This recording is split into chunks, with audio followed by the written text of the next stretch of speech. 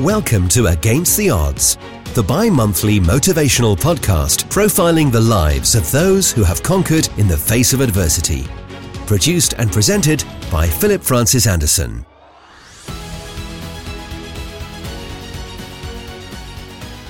A very warm welcome to the final part of this two-part podcast, Taking Steps, with my guest Helen Sims. The Human Interest motivational podcast in which I bring you amazing stories from amazing people from around the world.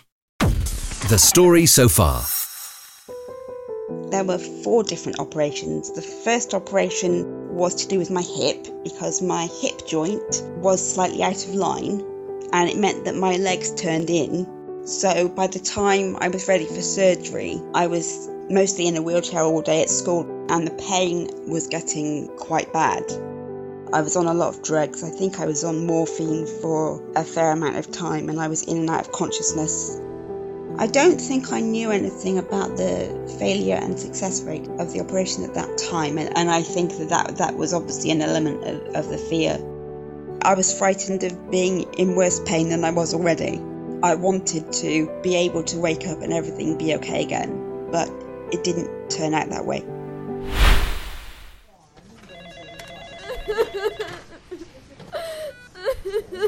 We conclude this two-part series with the final chapter in Helen's story on a somewhat sensitive and tragic subject, namely her miscarriage. When I had the second miscarriage, I'd had a pulmonary embolism about 4 months before that. On top of that, I ended up with something called hyperemesis gravidarum, which is a very, very severe form of morning sickness. Today we examine her loss, as well as some of the pressing and practical questions around her disability and suitability as a potential parent living with cerebral palsy. Because I was a premature baby, there could have been issues with me not being strong enough to go full term. I would have probably had to have a C-sec because of my issues with my hips. When you imagine yourself as a parent, it's all the sunshine and roses, isn't it? You never imagine the dirty nappies and the vomit. You always imagine the playing in fields and taking them swimming, and you start to plan for things before you even realise you're planning for things. And what the future looks like for her now, 20 years on. Sometimes I tell myself, given the situation with the world now, whether I would really want to bring a child into the world as it is now anyway. And I've spent my life trying to make things right in myself and trying to focus on what I can do and trying to help other people. This is Against the Odds with Philip Anderson.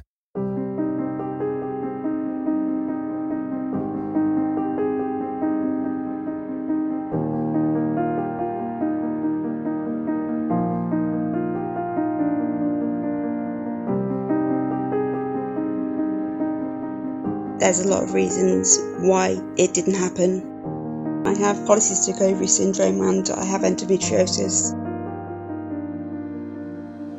Even as young as primary school, I somehow knew that I would never be a mum. I don't know how I knew that. I just knew that.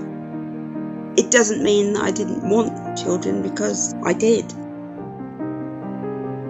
The first miscarriage wasn't as traumatic and didn't feel as much of an issue as the second one, maybe because I hadn't had the chance to bond or anything. And the second one is probably the one I need to discuss more.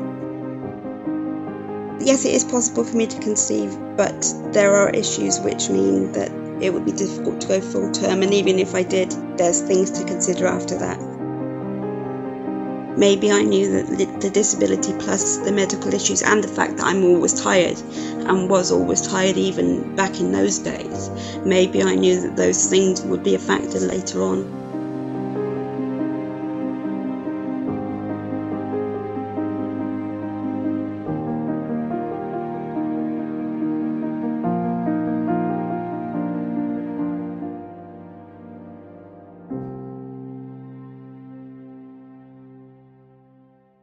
When I had the second miscarriage, I'd had a pulmonary embolism about 4 months before that. On top of that, I ended up with something called hyperemesis gravidarum, which is a very, very severe form of morning sickness. You'll know it if you know that Kate Middleton had the same when she was pregnant. It's very, very severe, and in my case, I couldn't keep anything down. Even water at that time was coming up. So there was a point where they were saying to me, we'll take you in and put you on a drip because there's nothing in your system. On the Sunday morning, I woke up and I just felt really strange, and I realised that something had happened. I couldn't even get from the bedroom to the bathroom very easily. It was at the point where I had to crawl because I literally didn't have any energy. I felt washed out. My body was heavy and it was horrific. It really was horrific. There was one moment when I stopped in the middle of the landing and I lay on my back and I felt so ill I thought I was going to die. I sort of half said to my baby, please, just not be here. And then about a week after that, on the Sunday morning, I woke up and I felt different, and I went down to my husband and I said, I think something's not right. Luckily, at that time, we'd had the early pregnancy scan booked in for the Monday morning. So we went to the hospital.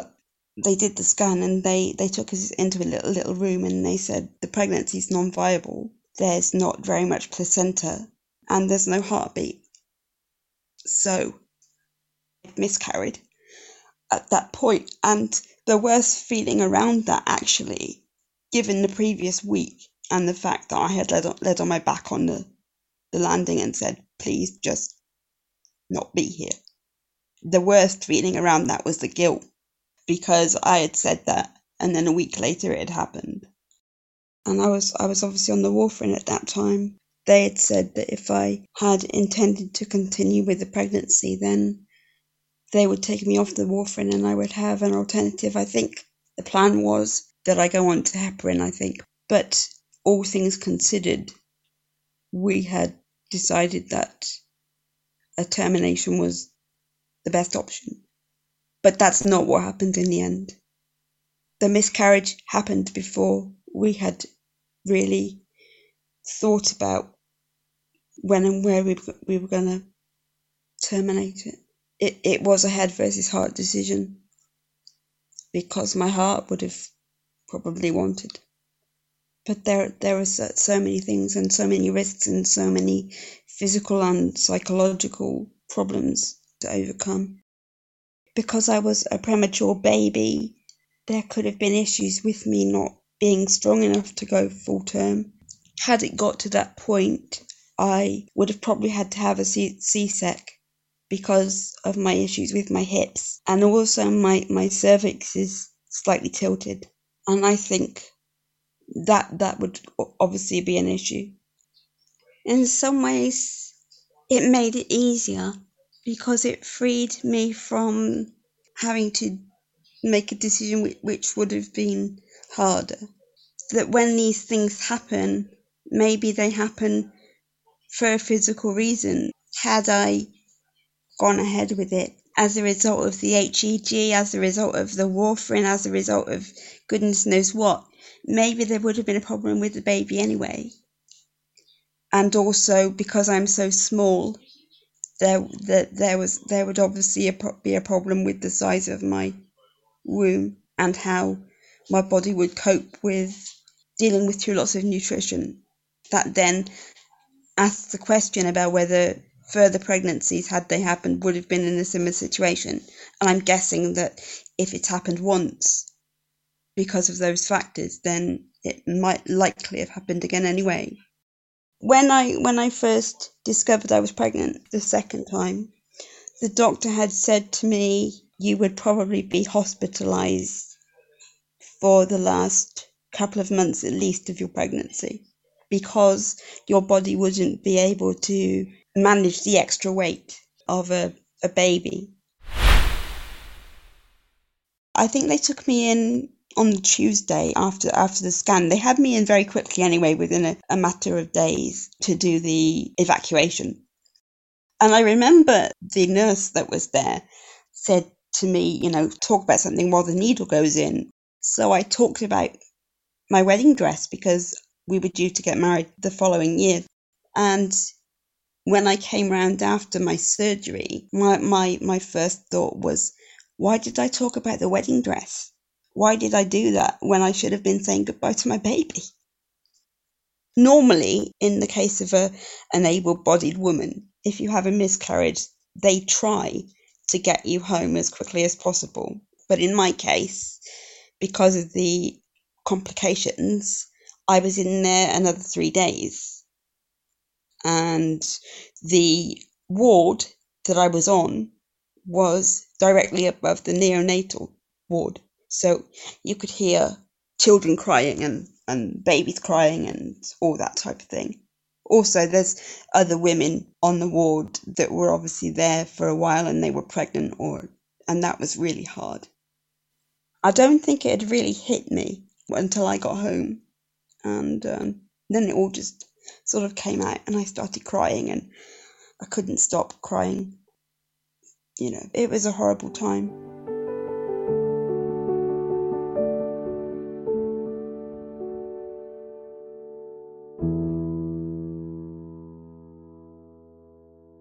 I went back to the GP for a chat, actually, because after all that had happened, I still wasn't feeling very well, and I just wanted to check things like blood pressure and stuff like that. My heart was beating really quickly, and he said that it might be a good idea for me to have some counselling. So anyway, I had 6 weeks of counselling after the miscarriage, and the counsellor actually suggested that I name the baby because it would then give an identity. Obviously, I wasn't far enough along to know the gender conclusively. My instincts tell me that she was a girl, and I named her Sophie. Sophie Jean after my dad's mum. But my main priority at the time was trying to get through it. We just decided to take it day by day. I mean, obviously I was frightened because I was worried that it would trigger my depression again. But actually the strength kicked in a way, because I didn't go into depression. I just pushed through every day as best I could. I did a lot of sleeping because obviously my body was quite tired. Having been ill with the HEG anyway, I had lost a bit of weight and my body just needed to recover from all that. My mum was supportive and I had a few good friends that were wonderful. Obviously hubby did his best, so yeah, I was lucky. There's lots of women who aren't so lucky. I'm further through it and I'm nearly 40. I accept that that's the way it is as much as I can ever accept it.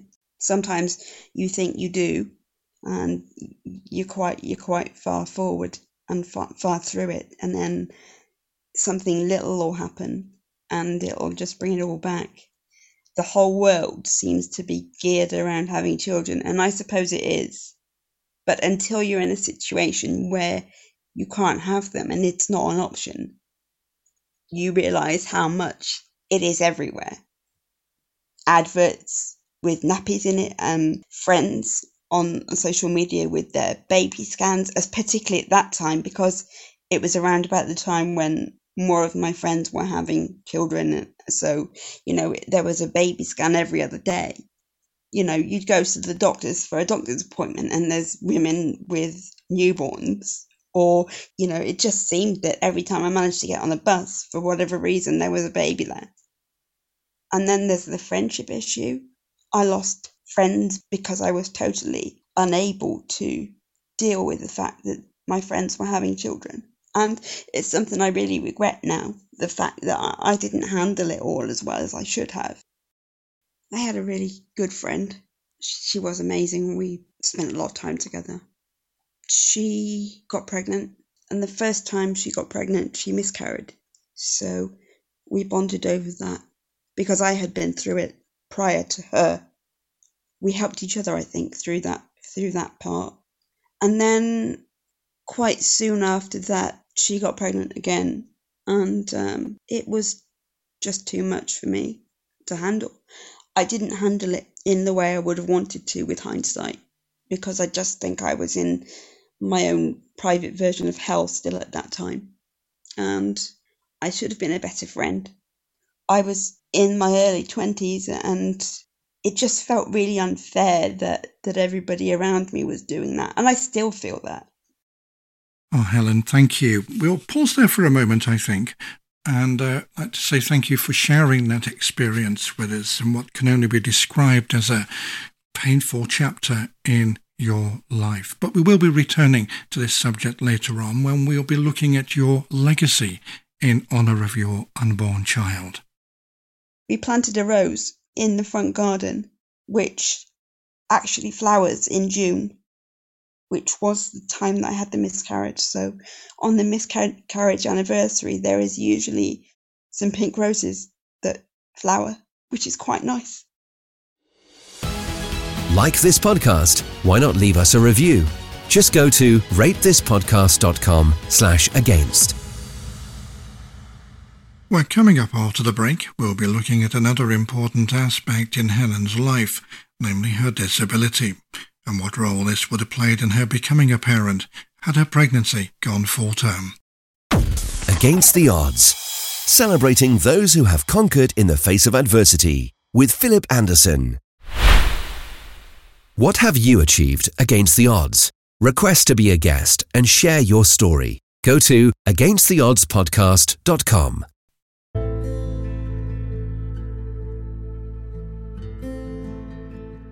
Hello everybody, my name is Aaron Richmond and I am the host of the Aaron's Opinion podcast, the podcast for blind people where we speak about critical issues in the blindness community from all over the world. My podcast is a weekly podcast heard every Thursday at 1200 New York. You can listen to my podcast anywhere you would get a podcast or on Life Improvement Radio. Thanks so much. Help one person today. Help a million people tomorrow. Against the Odds with Philip Anderson. Makeup is fake. I'm real. Makeup makes my face easier to take, but I'm real. Why should I hide a blemish or a scar? Have they harmed me so far? Makeup is fake. I'm real.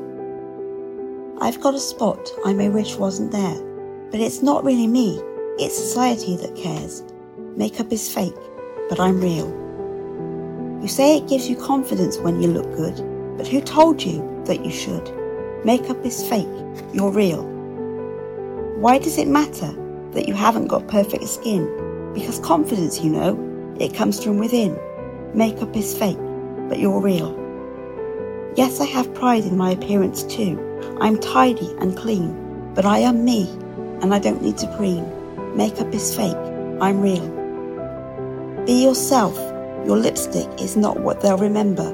Hold your head up high, don't hide, and never surrender, because makeup is fake, but you're real.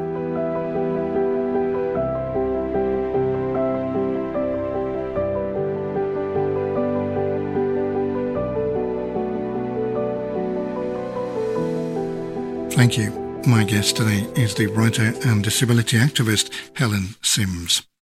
Helen, you'll notice I introduced this section with your poem, Makeup is Fake, which I felt was an excellent caveat as it sets the scene rather well, inasmuch that makeup is often used to cover up people's imperfections. And I think it goes rather well with this whole issue of disability. People see people's imperfections before they see the person.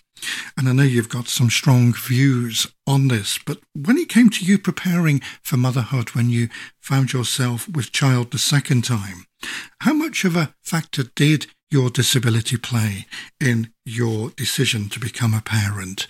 Was it something to which you gave your due consideration? It would be wrong of me to say that that wasn't a consideration, because it was one of the main considerations. How could I be the type of parent that I wanted to be? How could I manage everything? And there was obviously the mental health side of it as well, with the depression and the anxiety. That was a big factor too. So, all those things had to be factored in.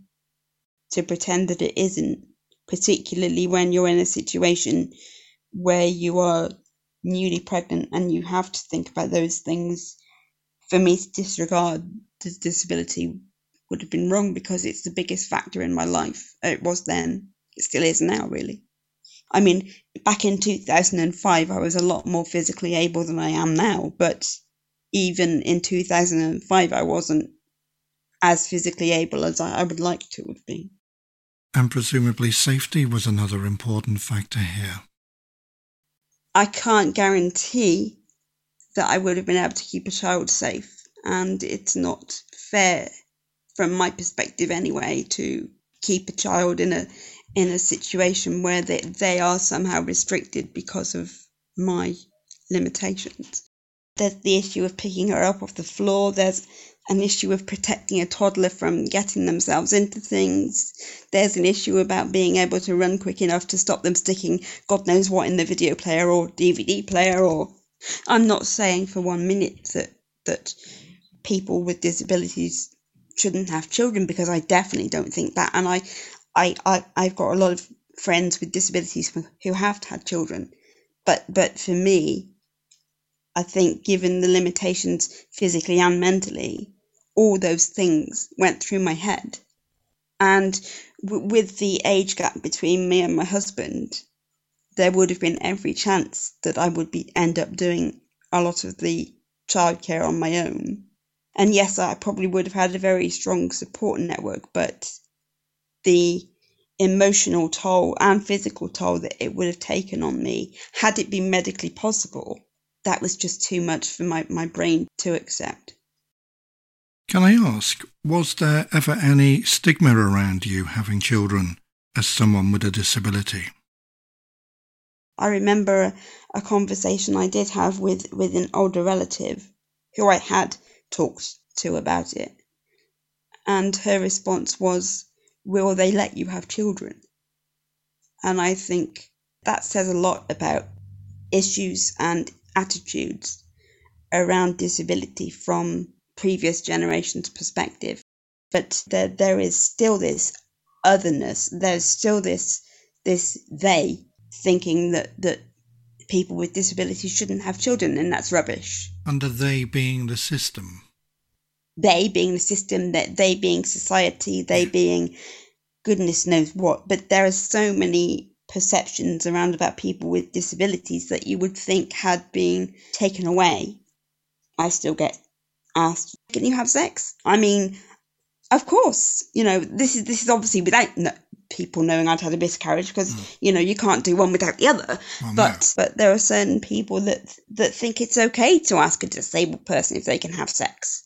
Would they walk up to an able-bodied person and say, can you have sex? My son had it all the time when he had switched from an independent school to a state school, and I didn't realise the extent of the bullying that was going on, because they'd found out his parents were both blind. And he said those were the sort of questions he got asked, until he just turned around and said, well, don't your parents make love in the dark? Exactly.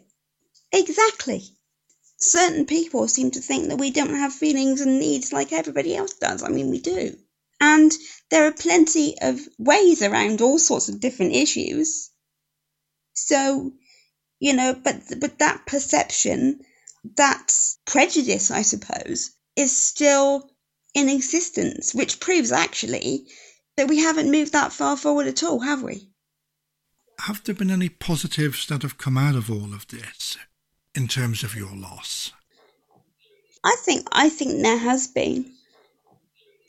I think that had I been able to have a baby, I think I wouldn't have been able to spend the time that I have spent campaigning.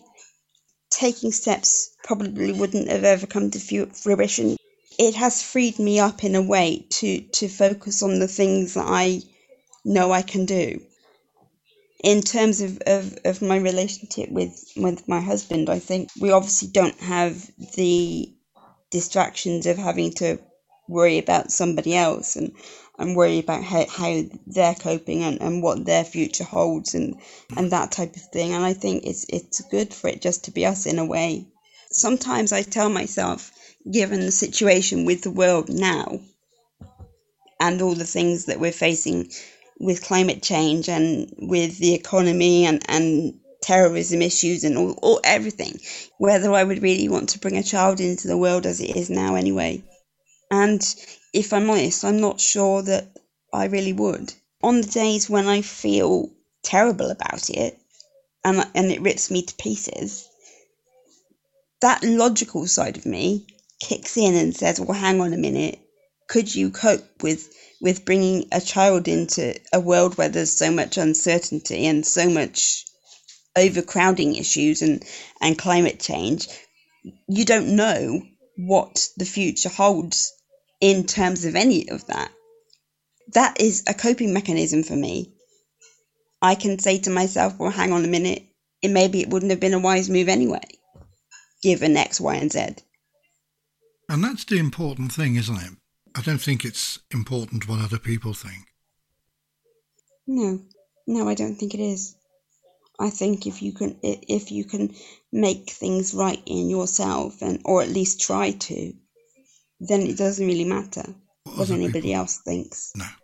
And I've spent my life trying to make things right in myself and trying to come to terms with everything and trying to focus on what I can do and trying to help other people. That is what my life is. And if those things don't matter, then none of it does. As the quote I put up today in the group said, there are times when people will forget what you've said, what you've done, but they won't forget the impact or the impression you've made on somebody. I hope that that's true. It's a Maya Angelou quote, isn't it? It is. And I think that's always been one of my favourite quotes, that people will forget the physical things, but they don't forget how you make them feel, and I think that's really important. That's why I've always thought that connecting with people on an emotional level is the best way to do it. Oh, thank you. And we're going to be finding out more about how you connect with people in a moment when we turn our attention to your next subject, activism. Just to let listeners know, if it is that you have been affected by anything you've heard in today's programme and would like further sources of support, then the Miscarriage Association online may have what you're looking for. Just Google the Miscarriage Association.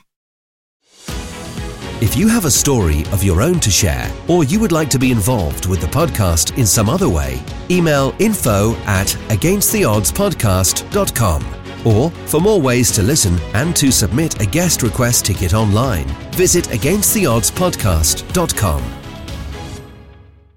As mentioned, we're going to be hearing more from Helen in a minute when we turn our attention to another of her passions, activism. We find out what changes she's made and intends to make in a moment.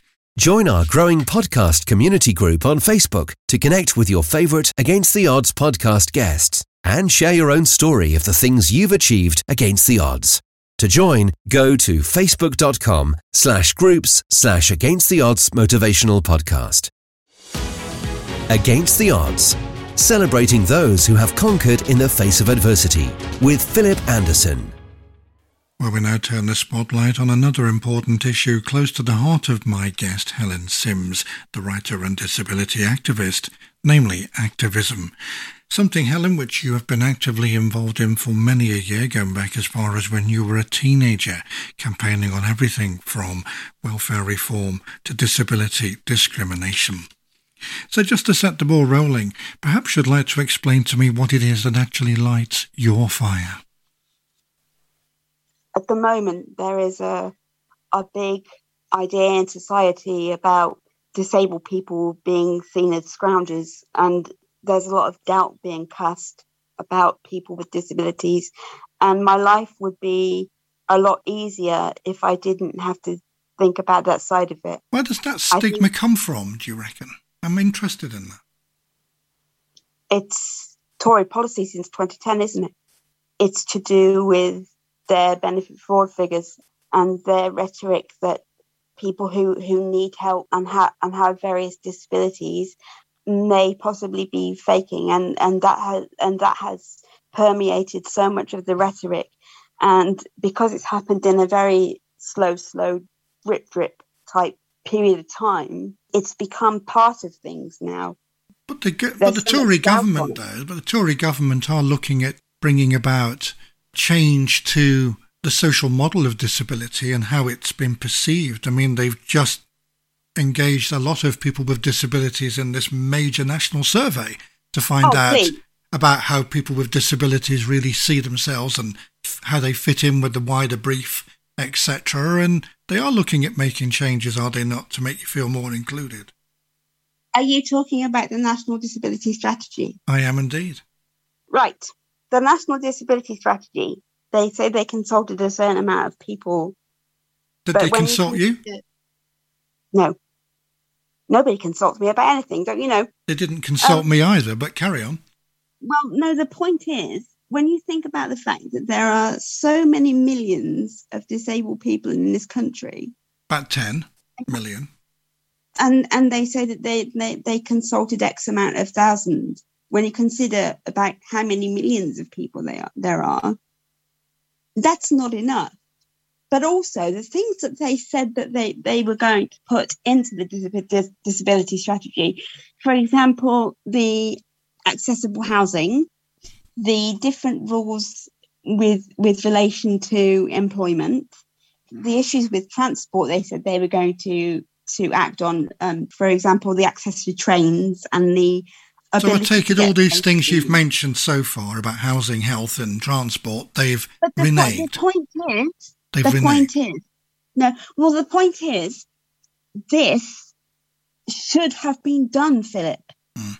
It should have been done years and years and years ago. But they're doing it now. But yes, they're doing it now. Well, they say they are. But given 10 years of cuts and pushing and systematically what feels like pushing us out of society, I think that this, having read the National Disability Strategy, because I did read it, I feel that it only goes so far. I felt very much like the strategy was written by able-bodied people for disabled people. The Tory government introduced disability living allowance. That was in 1992 under the John Major administration. Yes, and this lot of Tories got rid of it and brought PIP in, which is very much harder to claim. And PIP has been linked to various issues with the assessment not being correctly carried out, not taking into account people's medical issues or people's mental health issues. The current PIP situation, as with the ESA situation, all that is down to it's a tick box system. How easy was the transition for you then from disability living allowance to PIP? What was the transition like for you? I spent years and years being frightened about the transition from DLA to PIP. I had nightmares. I was terrified every time the letterbox opened that it was going to be my turn. And this is me knowing the things I know about it and having been around it for the last decade. I was still terrified. They have disregarded so much specialist evidence. The DWP have overruled it and decided that it's not enough. I mean, if somebody's specialist consultant report, they have disregarded the medical evidence. What was it like then for you then? Did you have to supply all your medical evidence? I did have to supply all my medical evidence. And did that, was that forthcoming? Were you able to get access to all of that and get it to the right people? I was lucky. I did. But that's because in my case, I kind of had a good idea about what would be necessary. And I was very lucky in that my GP was, aware of the difficulties. Not that GPs wouldn't be, but they were very quick. Do you think your case was more clean cut then? They gave me my PIP because I'm gobby. And they gave me my PIP because they know that I have been to the press over issues, and I have contacted my MP over issues, and I have X amount of 1,000 followers on Twitter. They are aware of that fact. And I think that is why, at least partly, why I got the PIP. the way that they are doing it at the moment and the way that they've done it for the last decade is inhumane. And it's causing a lot of psychological and practical stress on people. It's causing people to commit suicide. It's causing people's mental health to decline. It's causing people to not be able to put food on the table. It's causing people who have life-limiting illnesses to die while they're still fighting to get their benefits reinstated. How is that acceptable in any way, shape or form? I'm sorry, it's not. I think it needs to be handled with a lot more humanity and a lot more compassion. The tick box system does not allow for that. And you can't treat people as if they're going to fit in boxes and their disabilities fit in boxes, because we're talking of huge numbers of people here. It's difficult to show love to every millionth person on the planet. Nobody's asking for love. What they're asking for is a little bit of consideration. I'm not asking you to gush over it and be over empathetic and you know what I'm asking for is a consideration for the realities of how this feels and how people have to live. That doesn't demand much. They're making the money available. Are you basically saying how people apply for it should be changed? I think to a certain extent they've gone too far the other way. I mean, this government needs to be held accountable either way for what's happened. Really? I mean, yes. They haven't been held accountable for any of the DWP deaths. They haven't been accountable for any of the mistakes that they've made, really. And I think what we need to do is put compassion back into the system. I'm not asking for it to go all the way where compassion and pity is all that they're taking into account, because I don't want that. And as you say, it wouldn't work. It would be too much the other way. How does the manufacturer of a gun, the gun manufacturers, sleep in of an evening, knowing that, the gun might have been misappropriated or misused in some way? Do you think they should be called to account because the guns ended up killing somebody? Well, no. Well, yes, because they made the gun. But then they should be banned from making them then, shouldn't they? But they're not. They've given license to make them. But the person who manufactures the gun isn't responsible for what happens to it, are they? And that's what I'm saying. The government may have come up with the policies, but isn't it how people interpret the policy, how people react to a situation? Isn't the saying, it's not what happens, it's how you react to something that matters? Yeah, that is true. Helen, well, you won't believe it, but we're almost out of time on this segment, but we do have time to squeeze in one quick question. It's from a listener, Chris Nash, from New Malden in Surrey. Do you think that people are, at least in part, gaining a bit more understanding of cerebral palsy nowadays? With people like Francesca Martinez, who's a really brilliant comedian, and RJ Mitte, the actor who was on Breaking Bad, with them on our screens, does it make a difference? It seems very different to when I grew up in the 1970s with people like Joey Deacon being on Blue Peter, and the result of that, although it was very well intentioned, tended to be people being rather nasty in the playground the next day. What would be the best ways to improve things moving forward, and how do you think that other people, whether they've got CP or not, can actually manage to progress things and make people understand things better? Thank you. Hi Chris, thank you for the question. In terms of a medical perspective especially, there is a lot more interest now in terms of children and how cerebral palsy impacts on children. Not so much with adults. There is so little research at the moment into how cerebral palsy affects adults. There seems to be sort of a random cut-off point of about 18. After 18, they stop being interested in you. And that's why there is still the assumption that cerebral palsy, they call it a static condition, but actually, because of the wear and tear on the body, there is a lot of deterioration in terms of mobility and tiredness and wear and tear on the bones. And that's something that I've personally found is a factor. In terms of media perception, I think that there is more media coverage of people with disabilities now than there was when I was younger, but I think that there is not enough varied coverage. At the moment, there's a lot of representations of disabled people in wheelchairs, and there's some people with autism, but there isn't so much representation of people with invisible illnesses and invisible disabilities. At the moment, it is all still quite stereotypical, and I think that needs to be broadened out. And especially with soap operas, there needs to be a much wider basis for including diversity in terms of disability and illness.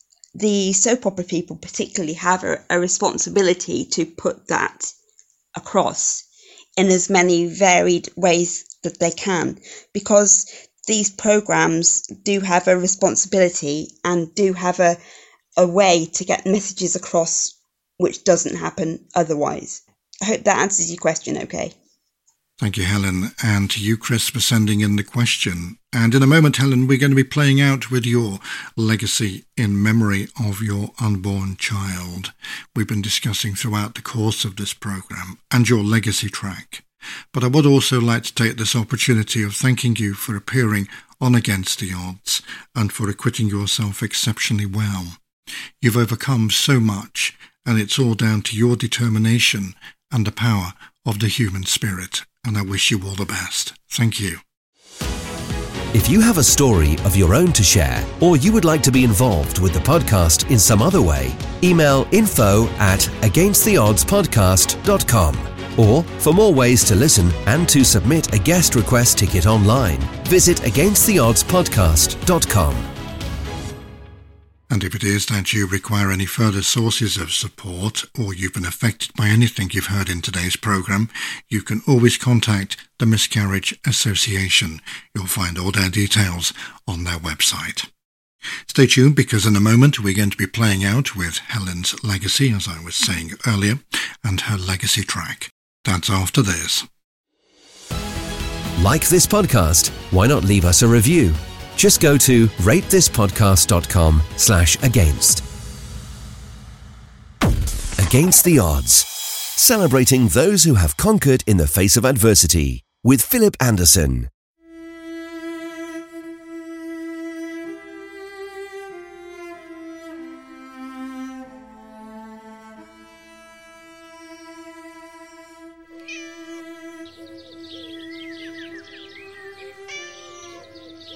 We planted a rose in the front garden, which actually flowers in June, which was the time that I had the miscarriage.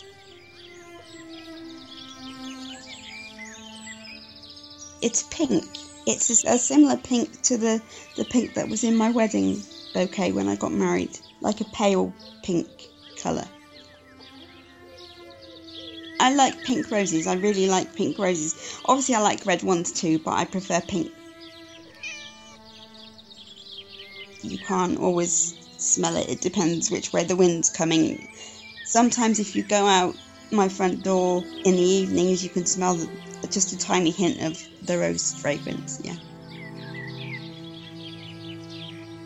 It's nice to have something that still grows when something like that has happened. It just gives you a space to kind of go and think about things if you want to think about things. And if you don't want to think about things, you can just think about how lovely the roses are and just take it in isolation of the reason why it was there. Some days I think of it as just a rose. Other days I think of it as Sophie's rose. I sing to it. I love to sing. I did sing to her and I did talk to her, and so I suppose it still seems like something that's a good idea, aside the fact that I think it helps them grow. As traumatic as my pregnancy was, and as difficult as the issues around me having children was, I would never want to pretend that it didn't happen, because it did happen, and I was somebody's mum for 12 weeks. And I think that it's important that I remember that that there was something possible out of that. I mean, there are moments when I might imagine what she might have looked like as a little girl or a toddler, but I think she stayed a baby, really, because there's no way of really knowing what she would have looked like, so it's all imagination and creativity, isn't it? I mean, she might have had my wonky eyes or my button nose, or she might have been lucky enough to get my hair. I think there was one year where it came out really late and I wasn't sure if it was going to come out at the right time. But aside that, there are times when the leaves have looked a bit brown, or they haven't looked as healthy as they would usually look, and I do worry about it then. Having said that, it always seems to keep flowering, so if there is a reason why those leaves are brown or a little bit blotchy or whatever, it seems to be coping perfectly well with those problems. I think everything symbolises something for me, because I'm a very logical person on one hand, but then because of the creativity I'm always making connections with things, so I think the fact that it keeps flowering despite various issues to start with, I think that's quite a bit of a strong message, isn't it? You just have to allow yourself to feel what you feel. There isn't any right or wrong feeling about dealing with these things, and then there's not a time limit on it, because every person's different. That goes with miscarriage, it goes with accepting disability or dealing with disability. We're human beings, we're not meant to do things in rigid ways. To say, oh, you should be over it by such and such a date, I'm sorry, but it doesn't work that way. The rose was something necessary that I did in the year afterwards. There's something good has got to come out of something bad. So the rose is the good thing that has come out of all that stuff. It actually in some ways enabled me to move forward, because it kept going. And it kind of tells me to keep going. Even if on some days it feels difficult. You just got to think, well, one day at a time.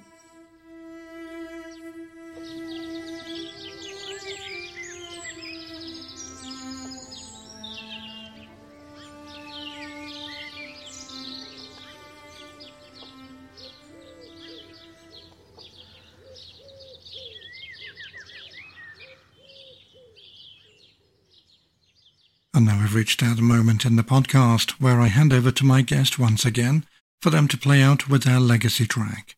This is a track which they have chosen, which they feel best sums up their life. Helen. it's called Defying Gravity, and it's from the musical Wicked, but this is actually the single version, so it's by Idina Menzel, and it just about sort of sums everything up for me. Something has changed within me, something is not the same. I'm through with playing by the rules of someone else's game. Too late for second guessing, too late to go back to sleep. It's time to trust my instincts, close my eyes and leave.